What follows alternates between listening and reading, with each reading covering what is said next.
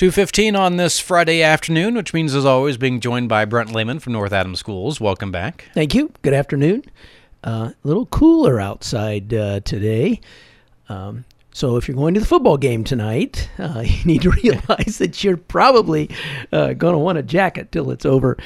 And probably not a good night to wear short pants as we go forward. But it's just great that we're able to have sports and that the athletes can compete.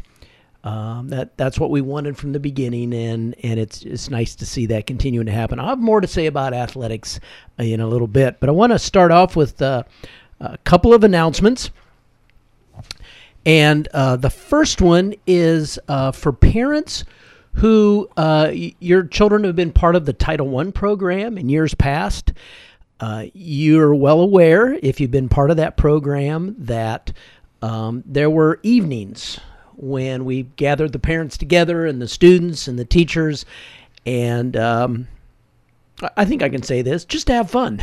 And that obviously is not an option right now in light of things, but there will be info coming out to those of you who were, your children were in the program last year, and there'll be information about an upcoming video for each of you.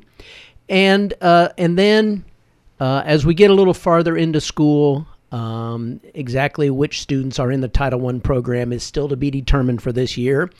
Something to do with us getting off to a little sort of a rocky start. What? No. We won't even go back there. We're past that. We're moving on. But just wanted you folks whose children are part of the Title I program to know that that program is still doing great things, and just stay tuned for more information to come along. I mentioned last week about free breakfast and lunch, and that was hot off the press when I came on the radio. Well, here are more details, and I think many of you probably already are aware of these, but we just want to make sure everybody knows, because this is an absolutely great program. The program actually began this past Monday, and all students enrolled in Belmont or St. Joe or Zion are eligible to receive the free breakfast and lunch meals through the end of 2020. Assuming funding holds out. I mentioned that last week, that anytime the federal government tells you, here's a really great thing, it's always only until the money is gone.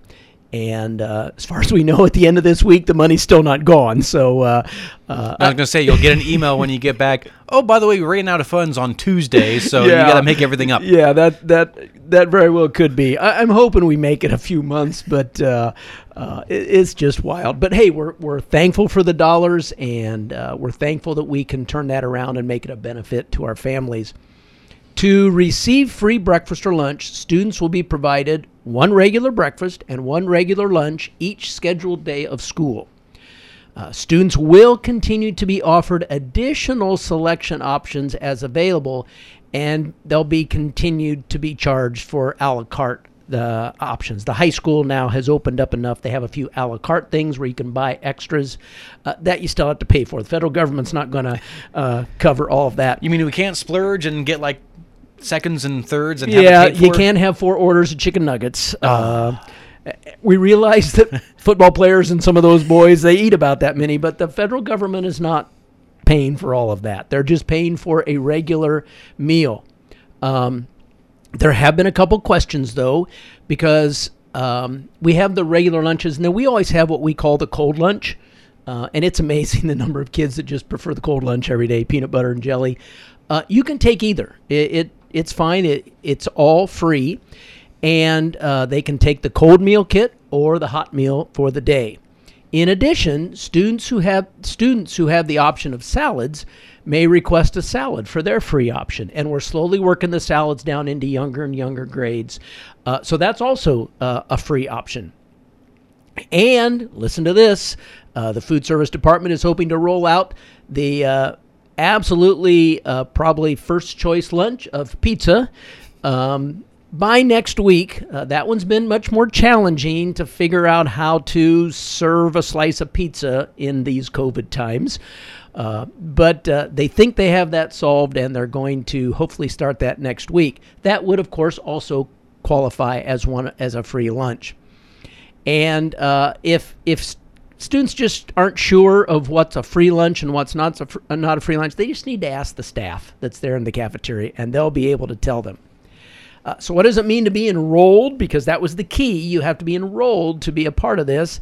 And that is very simply anyone attending on campus or anyone attending virtually. I think that pretty much covers everybody.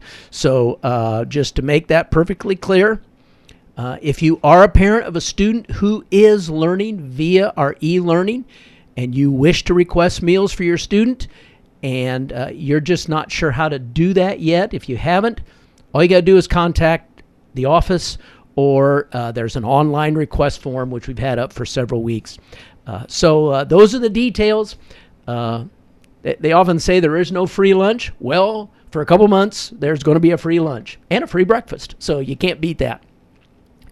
I want to take a moment and give a little plug to the Adams County Economic Development and the city and people who've been working behind the scenes. You'll remember there used to be a place called Northwest Elementary, and the city took that over, and a group of us were working on how do we make this a training center, a learning center. How do we get some college courses available for people in Adams County?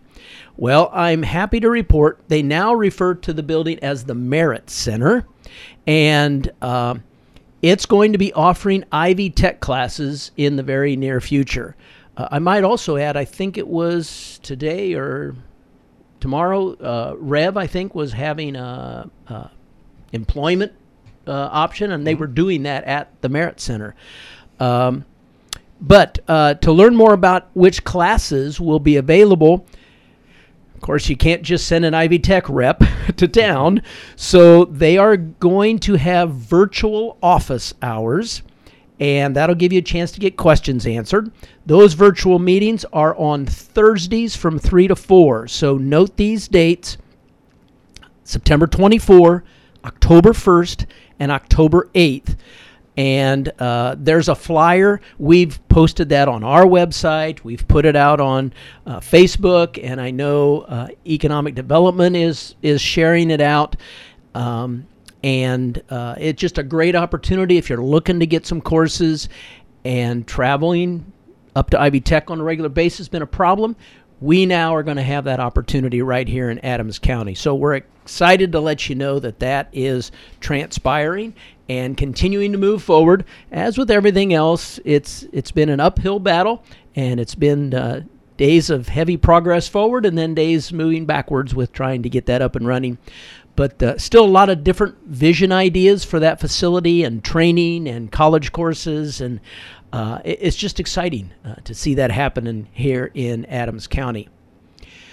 In case you haven't heard, on a really upbeat note, athletics, number of fans is increasing. We've told you from the very get-go that we always are looking at the data. We're always deciding what can we continue to increase, what are we going to have to back off. And I want to take a moment right now to thank the people of Adams County for wearing masks and for just using social distancing and washing hands, because it's making a difference. And because of that, the 3 athletic directors here in the county worked with Dr. Ainsworth again this week, and with the 3 superintendents, and we are increasing attendance at these facilities. Football, just to hit some general ideas, football is going to be 250 fans on each side of the field, as long as we use separate entrances and keep them somewhat spread apart. Soccer and volleyball will just go up to 250 total. And who's this going to include now as we go up? You'll remember we were, I believe it was 4 tickets for a senior player and 2 tickets for an underclassman. Now we hope that this will include adult family members and siblings, and some high school students. So we're trying to capture the full family.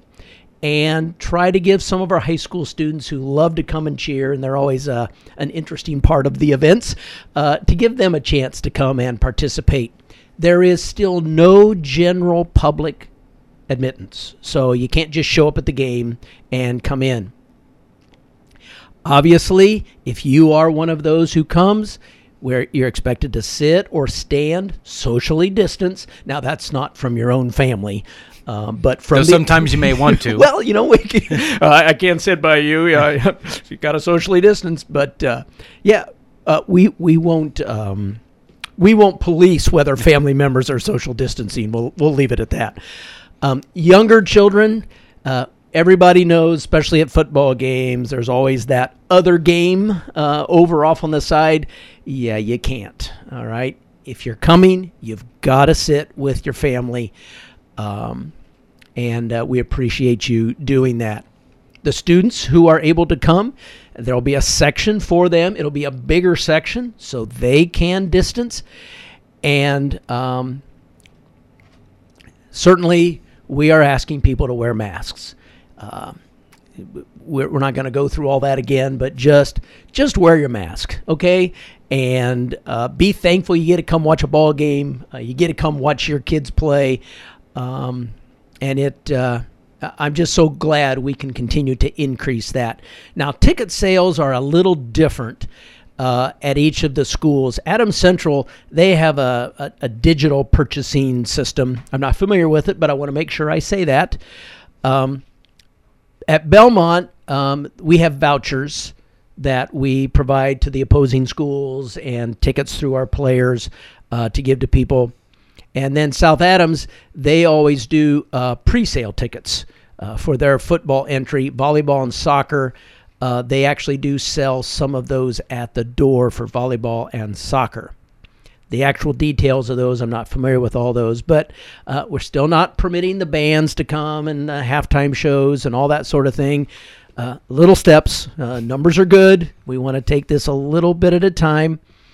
And each school's going to have their own plans as to how to divide up the 250 tickets between families and students and that sort of thing.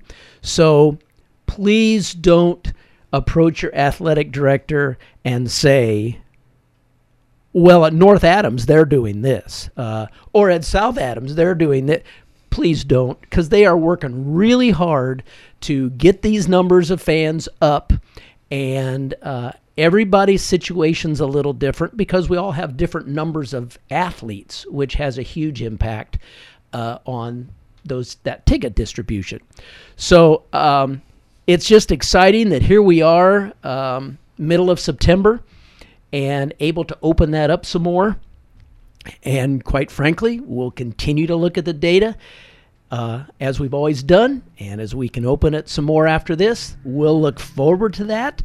I, for one, am anxiously waiting to hear what the governor has to say next Wednesday, because we'll learn what happens after the 25th of September on the state level. So stay tuned. Big thank you to everybody who's been coming to the events, and we're just glad that we can let a few more come in, again, across the entire county.